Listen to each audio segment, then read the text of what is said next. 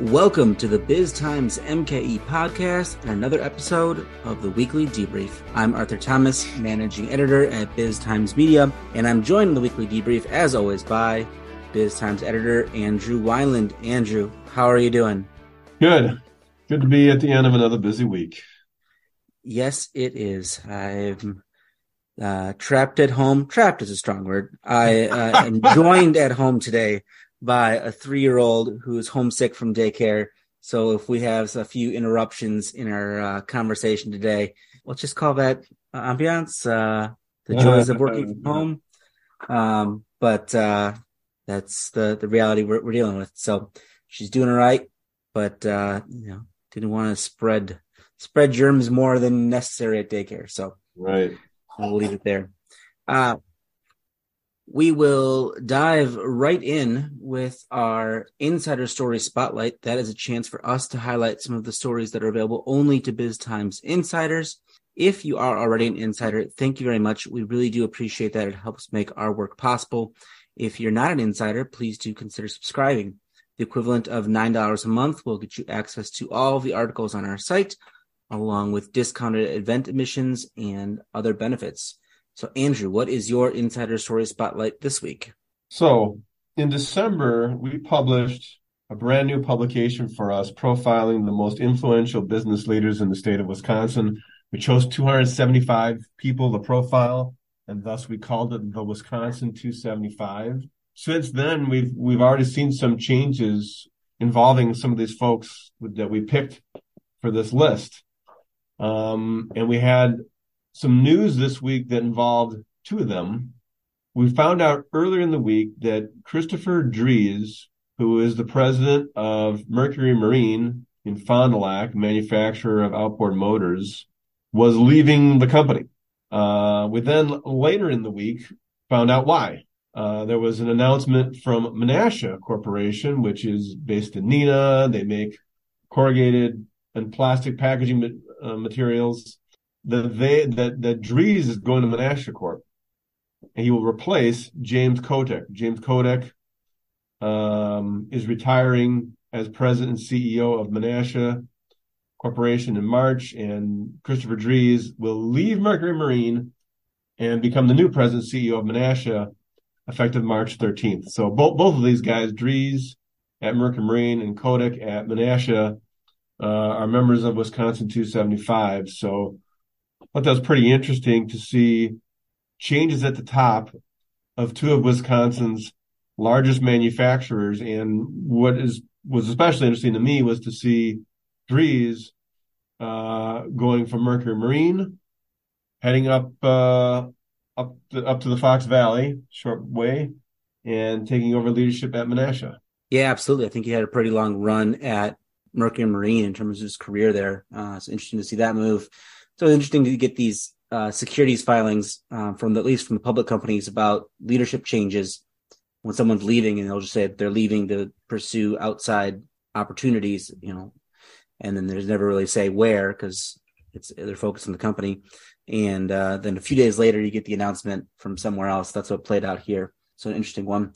Another interesting story, my Insider Story Spotlight this week is one Ashley Smart wrote. Headline on it, 6 former Bucyrus employees seek to take control of Illinois company's board. So it's an interesting story about Cicero, Illinois-based Broadwind Incorporated, which also happens to have a heavy fabrications plant. I think it's around 300,000 square feet of facility up in Manitowoc. They actually are makers of what won the coolest thing made in Wisconsin contest, I believe last year, a big 140-ton crane. So what's interesting is there's this group, most of them are local to the Milwaukee area. They own, I think, combined around 1% of Broadwind, of their common stock, and they're pushing, basically taking the route of an activist investor and trying to push for changes to the board. They see opportunity for it to grow. Actually had a chance to catch up with Ryan Bogenschneider, the person leading that group, and kind of talk about what they want to see. But it's just kind of interesting to kind of come at this. Obviously, we've talked about activist investors on this podcast before, typically in the context of Kohl's and the things going on there, and more coming at it from the Kohl's side of things and what might mean for local Kohl's operations. This is a little different look at the activist investor world from a different kind of side of it with a local group behind it. Yeah, exactly. That was very interesting. After focusing so much on what Kohl's was dealing with, and you kind of think of these guys from New York or wherever who are trying to shake up a local company, and now it's a different situation. We have a local groups based out of Elm Grove, group of people from Bucyrus. Bucyrus, of course, was a very successful, long-time Milwaukee company, a mining equipment manufacturer that then was acquired by Caterpillar, and that seemed to shrink the presence of that business here in Milwaukee, in South Milwaukee to be specific. So that was unfortunate to see. But now we have these former Bucyrus people as activist investors in this Illinois company, which is a company that is, as you point out, a major Wisconsin manufacturer. They have several plants, but one in Manawak. So, yeah, interesting to see what's going on there. It was a pretty good story, and was glad we were able to dig into it. Absolutely. We'll shift now to our big story of the week, and it's one we've talked about some in the past, and specifically it's Fiserv, the currently Brookfield-based financial technology company that is planning to move its headquarters to downtown Milwaukee. We knew there was going to be some state incentives tied to that move, and this week we found out just how much the company will be eligible for in terms of incentives. Wisconsin Economic Development Corp announcing Fiserv will be eligible for up to $7 million in tax credits to support that decision. And kind of the way it breaks down, a little over 3.1 million of that goes kind of just to retaining the corporate headquarters and related jobs. 2.25 million related to job creation, and another 1.6 million or so for capital investment, all totaling up to 7 million in exchange for the company creating 250 new full-time jobs at its Milwaukee headquarters, 72 new jobs at other locations in the state, which is specifically its Brookfield office. They're going to retain a data center there, and then retaining other jobs. Basically, end of the day, they'll have 980 jobs in the state if they fulfill everything in this contract, and it will have invested around 40 million in the downtown headquarters. So, question for you, Andrew. Is $7 million enough to pay or too much to pay to keep a corporate headquarters? Boy, I don't know, but it is very interesting, and there's a lot to unpack here, but it's very interesting to see the state of Wisconsin providing a $7 million tax credit to a company that is basically moving its headquarters from a suburban community to downtown Milwaukee. And you kind of look at that and go, why would the state, provide an incentive to move from one Wisconsin community to another Wisconsin community? It feels like it's picking winners and losers between Wisconsin communities. But what is sort of pointed out is that, Fiserv, which has substantial operations in New Jersey and in Georgia, also some operations in Florida. And, it's like, well, Fiserv might have moved this headquarters to these other locations. And I mean, let's face it, this is like a game that these corporations play when they seek these types of incentives. They play communities and they play states against each other to get these incentives. I mean, Arthur, you've done a lot of coverage on incentives. You did a big cover story on this game a few years ago. I mean, it's just very hard for states and communities not to engage in this, because otherwise it's like you're unilaterally disarming and you're going to miss out or lose businesses to other places that are willing to do this. So I don't know if 7 million is too much or if it's the right price or what, but it's the deal that Fiserv was apparently able to leverage out of the state of Wisconsin, basically dangling the idea that, if you don't do this, we might move to New Jersey or Georgia or something. Meanwhile, I do think it's interesting that the company, while pulling the headquarters out of Brookfield to move to downtown Milwaukee is going to maintain a presence, a greatly reduced presence, but nonetheless is still going to have a presence in Brookfield because they have a data center there. So you wonder what will become of the building they have in Brookfield. You combine this, what the state is doing, with what the city of Milwaukee is offering as its own incentive, which is another $7 million.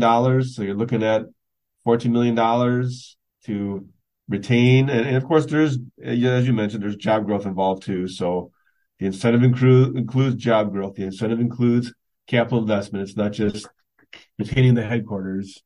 It's all the above. But it's an interesting thing that the state and the city feel they need to do to retain, in the city's case, attract, and the state's case, retain a big corporation like this in its headquarters. Yeah, absolutely. I mean, they told the state, at least according to the state's documents that support the tax credits, they told the state, well, we could take these to New Jersey, where we made a commitment to have 2,000 jobs just back 2 years ago. We could take it to New Jersey, and this would help us meet our commitments out there. So it is always, because like you said, they cut another deal in New Jersey. They cut a deal like this in New Jersey, so they're getting incentives from New Jersey for job growth, and now they're getting incentives in Wisconsin for job growth and retention. So I mean, they're playing the game in multiple states here. Yeah, and it's like do you weigh? Okay, do you unilaterally disarm and say no, we're not going to do that, and just let the chips fall where they may? But then this is the jobs they're going to create 322 new jobs with an average starting wage of $41.40 per hour. That's a lot of payroll that you're just walking away from. The state's got math behind this Right. to make it make sense. And it's the same thing with the tax from incremental financing the city is doing to support the project. Well, you could say, well, $7 million of tax revenue that you're foregoing, but this wouldn't necessarily happen without, you wouldn't have that tax revenue necessarily without that investment. So that's the tricky part to weigh into it. Yeah, it is. It's that whole but-for argument of do we really need to do this? Would this development happen? Would this business grow or move here if we weren't doing this? Is it really necessary, or is this something we have to do to make it happen? So, and of course, the state and local economic development officials crunch the numbers and feel they can justify, the incentives based on the financial return. I think that's always certainly debatable, and you got to see how it plays out in the long run. But like we said, this is sort of the game you have to play to remain competitive with other communities and other states for these jobs and these businesses. So I guess we're playing it, and Fiserv is moving to downtown Milwaukee, and this will move forward, and it adds to a lot of the momentum that is happening in downtown. We talked about Northwestern Mutual bringing more jobs downtown last week, announcing that they are getting a big incentive from the city of Milwaukee as well. So, I mean, there's incentives there as well. Milwaukee Tool has brought jobs downtown, and they've gotten state and locals incentives to do that. So there's a lot of momentum added to downtown, but these deals all have these incentives attached to them. Yeah. The Milwaukee Tool one is an interesting one because you mentioned that cover story I did a few years ago, and I talked to Jim Page at Milwaukee 7, who is kind of like the guy that leads corporate attraction and retention efforts in the region. And when I did that cover, he talked about the Milwaukee Tool deal and how he was afraid they were going to lose Milwaukee Tool back in 2015, 2016 range. The offer they had on the table, they didn't think was going to be good enough. It ended up being good enough. Milwaukee Tool stayed. And then Milwaukee Tool since then has been growing like gangbusters. So that's always kind of, I'm sure, that kind of that was with thing. the first big expansion in Brookfield? The first big expansion of the recent run. It was, the 2016 expansion, which has been followed on by a number of other ones, all with high paying jobs and growth and all things connected to it. So that's the thing. It's like you're weighing, potential lost thing against potential big growth and future opportunities. Yeah, I mean, that's when it works. If you get a situation like that where a big company that ends up growing a lot, you're getting a really strong return on your investment. And like you say, if that's why states and municipalities do these things, because they hope for that kind of success. Absolutely. Well, we will continue to watch as it plays out and see if they follow through on all the commitments in it. But until then, that'll do it for this week on the BizTimes MKE podcast and the weekly debrief. Thanks for joining me as always, Andrew. Have a great weekend. This is Dan Meyer with BizTimes Media. You've been listening to the BizTimes MKE podcast. For more business news and insights, be sure to go to biztimes.com and subscribe to any of our daily e-newsletters and our magazine, BizTimes Milwaukee.